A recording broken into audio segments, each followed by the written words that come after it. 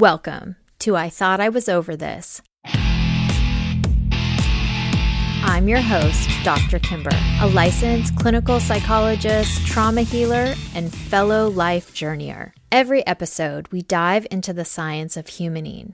And whether you find yourself feeling like you've just hit an iceberg and don't know where help is coming from, or you're ready to trade in your raft for something bigger, you aren't alone. Grab what you need, get comfortable, and let's do this. I am so excited that you are here. Today, we are going to start a new series. This is going to be a shorter series. I'm going to start doing 2 to 3 episodes on a topic rather than an entire season like I did with sleep. And this first series that I'm going to do is, how do I know if I need help? And if I need help, where do I go? So a question I get in my private practice a lot is, do I need medication? I want to kind of talk through that with you. And just as a reminder, even though I'm a clinical psychologist, I'm not your clinical psychologist. So these things are all suggestions. They're not your personal prescription of what you ought to do. Most psychologists cannot prescribe medication. Some can. There are certificate programs, but for the most part, psychologists aren't medication prescribers. One of the first things that I ask my clients is, how are you functioning? I think it's really important to get a sense of, what do you need to do that you're not doing and that medication might be able to help you do? And of course, there's lots of different kinds of medication, right? There's anti-anxiety, antidepressant, antipsychotic, there's ADHD, there is medication to help you if you have obsessive compulsive tendencies. There's lots of different things, and many things that I haven't even mentioned can be prescribed medication. But I think the most important question you can ask yourself is, what is getting in the way? And if you alleviate the symptoms, can you do what you aren't able to do now? It's really about the severity of symptoms, because if you're not getting out of bed, for one, right, and going to work, which would then cause other complete chaos in your life because you're going to get fired if you don't go to work eventually. And so that will cause stressor after stressor after stressor. And in those kind of situations, that is a crisis. You need immediate help if you cannot find a way to get yourself out of bed. And the other thing that I like to touch on is, how do you feel about medication? What is your bias about it? Do you think it's okay? Do you feel shame about it? Do you think that it's a crutch? Do you recognize that it can be helpful for a time? Are you afraid you're going to be on it for a lifetime? What is your story that you have, your beliefs that you have about medication? Because those beliefs, whether you're conscious of them or not, are going to impact your listening. We all have this confirmation bias inside of us. And if we know what our bias is, then we can look for things we don't even necessarily recognize. We're looking to validate our perspective, and how we can enter into an exploration with more open-mindedness can be that we recognize what our biases are and gather information that supports that, but then also go to the other side, get that devil's advocate. And so it's important to identify what your biases are at the forefront, because how you listen to this podcast is going to be filtered through the lens that you have inside of you, whether you're conscious of it or not. So I think it's worth looking at those or naming them in this moment and say, I'm really against it. And when we're really against it, then we have a tendency to kind of minimize our symptoms, or sometimes we can only focus on those and we only have contact with what's going wrong And that can keep us paralyzed and in bed because we're only noticing the part of us that's so fatigued and tired, wants to stay in bed all day. And what we fail to recognize is that there's a part of us that actually is getting anxious because we're not performing the duties that we know we need to do in order to kind of function, in order to pay our bills, in order to be a contributing household member. So we want to get to know our mind because it can be a tricky thing. Our mind is both so utterly amazing and resilient, at the same time fragile. We can create habits for good in the same amount of time that we could slide down the slope and create habits that are really self-sabotaging and destructive. So in regards to functioning, I really like to say, if you can't perform your adult duties, which includes bathing, socializing, cleaning, and also if you're able to work, if these things have been compromised, then to me, you might need a bigger boost than someone who is able to go to work, but is still feeling like he's walking through mud all the time and nothing that he used to enjoy, he's enjoying, and he just feels like his life is meaningless. And where is the joy anymore? Someone like that, I would say, is kind of in the gray area because the duties are performed, but the experience of going to work is so different. And so I think it would be helpful to kind of check in with yourself and see what you've done, what you haven't done, as well as maybe collaborate with a professional. As I've mentioned, we can be deceitful to ourselves. We can minimize. So I keep a list. Look at self-care habits and keep track. If you need to put a piece of scratch paper by your bed with a reminder on your phone to write how many hours have you gotten to sleep. In regards to your eating habits, maybe you need a piece of scratch paper in the kitchen. What did you eat? When did you eat? Are you skipping meals? Are you only snacking all day? Can you make a meal? And then look at things like, when's the last time you had human contact? And texting does not count. Things like, are you going to work? How many days have you called out sick this week, this month? When's the last time you showered? What's your mood been like all day? And for me, if your mood is depressed, if it's sad, what are the circumstances? Does that fit what's going on in your life? Or has it kind of come out of the blue and it's something that feels very incongruent? It doesn't match what's going on in your life. Is it something you've addressed before? Our nervous systems really can get into a place where maybe something was triggered from your past that you didn't realize is triggered, and it needs help getting worked out. And in those kind of situations, it's kind of a gray area. Medication for me is not the first thing that I'm going to recommend. But if you have not gotten help and the way you're running your life right now is not good, it might need to be one of the things that you do first. So that's my first thing. That's of the decision tree. How are you functioning? How severe is it? What do you know about your family history of mental health? What do your genetics give you or don't give you? What kind of single event traumas or developmental trauma did you have? What losses are in your life? What stress is going on? Did you get a promotion at work? Are you doing some creative endeavors? Are you maybe practicing confrontation in a new way?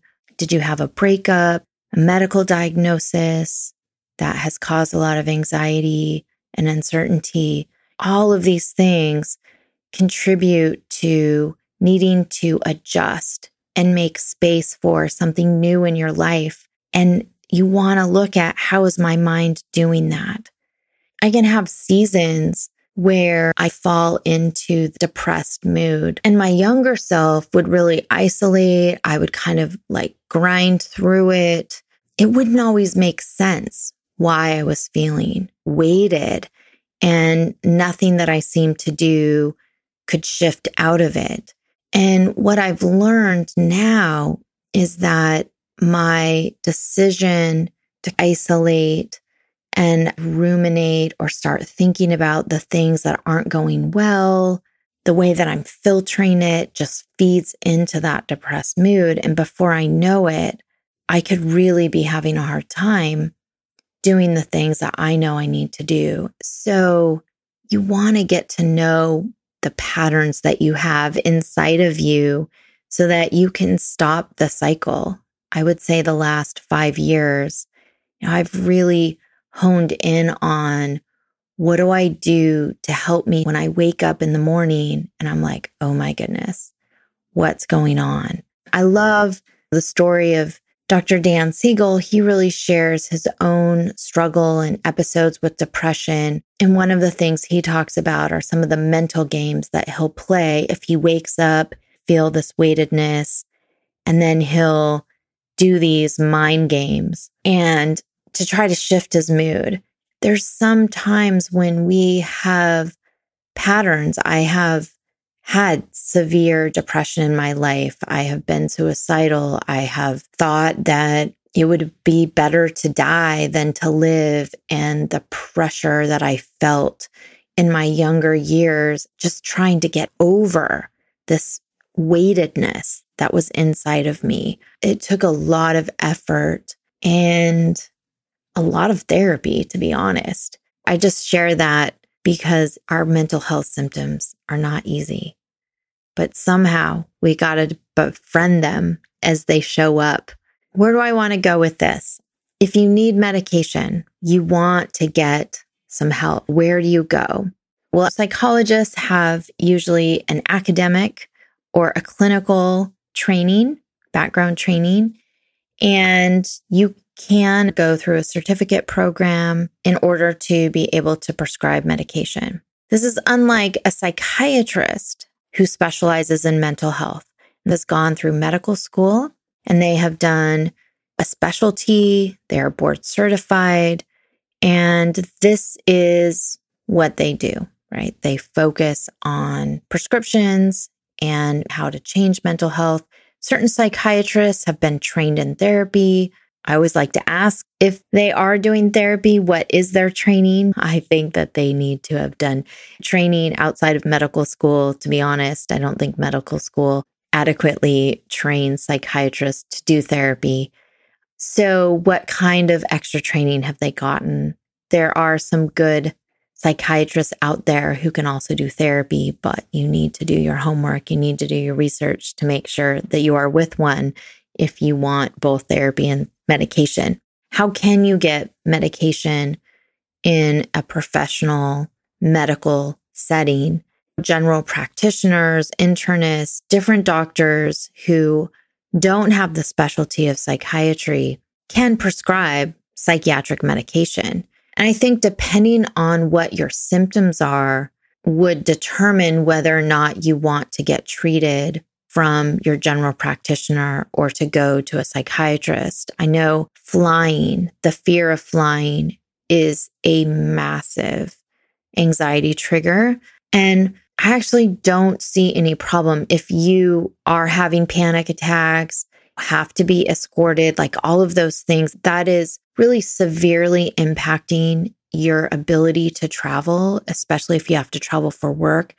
Then yeah, if you've seen your general practitioner, they're willing to prescribe you medication. I don't see any issues with that, really. Like, it's situational that you're using it. You're under the care of a physician. But in situations like depression, there are quite a few different classifications. And when you first start on a medication, you don't know if it's going to work because you may not know what type of medication you need. And here's where a psychiatrist can be so beneficial because we have clusters of symptoms that go hand in hand with depression. We can have an agitated depression or a frozen depression. We can have a complex depression that shows up with mood swings and is actually bipolar. So there's lots of different nuances. And in those cases, you're going to want a professional to walk with you so that you can get the right prescription, you get the right dosage, those type of things. I do not recommend using someone who isn't a psychiatrist, but you could be in a predicament where you can't get into a psychiatrist for several months. You're not going to work. You keep skipping work and your general practitioner can get you in. Well, antidepressants take a little time to kick in. So maybe you start there until you get an appointment with a psychiatrist, or possibly you have to go through your general practitioner in order to get to the psychiatrist in order for your insurance to pay. There's lots of hoops. And so I want you to use my words very flexibly. I want you to be able, if you have insurance, to use your insurance. How can you make that happen? Maybe you haven't found a competent psychiatrist, because that happens. And so you want to pay out of pocket, find what works, and then work out with that psychiatrist to move over to someone who's on your insurance panel. So there's ways to be really creative. I've kind of just said the spiel, but it depends on how complicated your symptoms are. The more complicated your symptoms are, the more complicated your family history is, the more I really recommend you seeing a psychiatrist. Other people who can prescribe medication, I think in some states, psychiatric nurses can, and some physician's assistants. When you're getting help with your mind, I just say you want to know, what is their education? What's their experience? What their training level is? If they feel very defensive in you asking, I think that's a red flag. You have a right to know where, how your person is trained. That informs you of what might be their biases. So some of my patients say no to prescription medication. I'm going to try like St. John's wort or some of the millions of supplements that are out there. Here's what I would say to that. You could try them. All supplements are not the same. In the supplement industry, if you're buying supplements from Trader Joe's, those are not a high quality supplement. They just aren't. If you are going to try a supplement for your mental health, you want to go to someone who has a high caliber supplement. Usually that means that they've gotten tested from an independent lab. The FDA does not regulate these things. If you're going to use a supplement, okay, you're going to put that in your body. It's not regulated versus prescription meds. Well, those are regulated. If you're getting 25 milligrams of Celexa, well, that's the same everywhere. But if you're taking one pill of a supplement from one bottle, it may not be the same potency in the next bottle that you get. But don't get stuck in thinking that supplements are somehow better than prescription meds. They're both being taken to alter your mind. And if your symptoms are really causing you to isolate, not do what needs to be done, you're having crying spells, or you can't sleep for days, you feel like ants are going in your body, you're starting to hear voices, like all of these things, those need to be taken care of with prescription meds. So just to recap, what's your functioning level? We have biases, we minimize, we think we're doing better than we are. I didn't mention before, but ask people, hey, how's my mood? How's my anger? How am I showing up here? Get feedback, but also you can take your own inventory. Look at your sleep, look at your eating habits, look at your exercise, look at your socializing. Again, texting does not count. Just get a sense of where you are. Get an honest, real sense of where you're at in order for you to determine what help you need. You can always collaborate with a psychiatrist. A tendency, though, if you're hesitant about getting medication, you're going to share what your best days are. Not that you're intentionally deceptive, but we have a tendency to want to put our best foot forward. I want you, if you're going in, to see if if you need prescription, to be sharing what are your worst days? How often do they happen? When did your symptoms start? And then looking from there, are there other ways that you can shift out if you're in the gray area where you're kind of going down? What are the behaviors you need to do? What are the kind of people contacts that you need to be making in order to shift? Once we start going down in the direction of having worse symptoms, it's kind of like what happens with inertia. It's harder to stop, but it's possible to stop. So how do you need to do that? And what can you do to get that boost? So I hope this has been helpful. I hope this gives you a roadmap into what you can do, what you might need to find more ease, to find more support if you find yourself at this time in a mental health crisis or feeling like you may be headed there. Be well. Sign up for my newsletter. I would love to support you in that way. I give you reflection questions. I give you ways of being, suggestions I share from my own life. It can be found at drkimber.net. As always, it's great to be with you. Be well.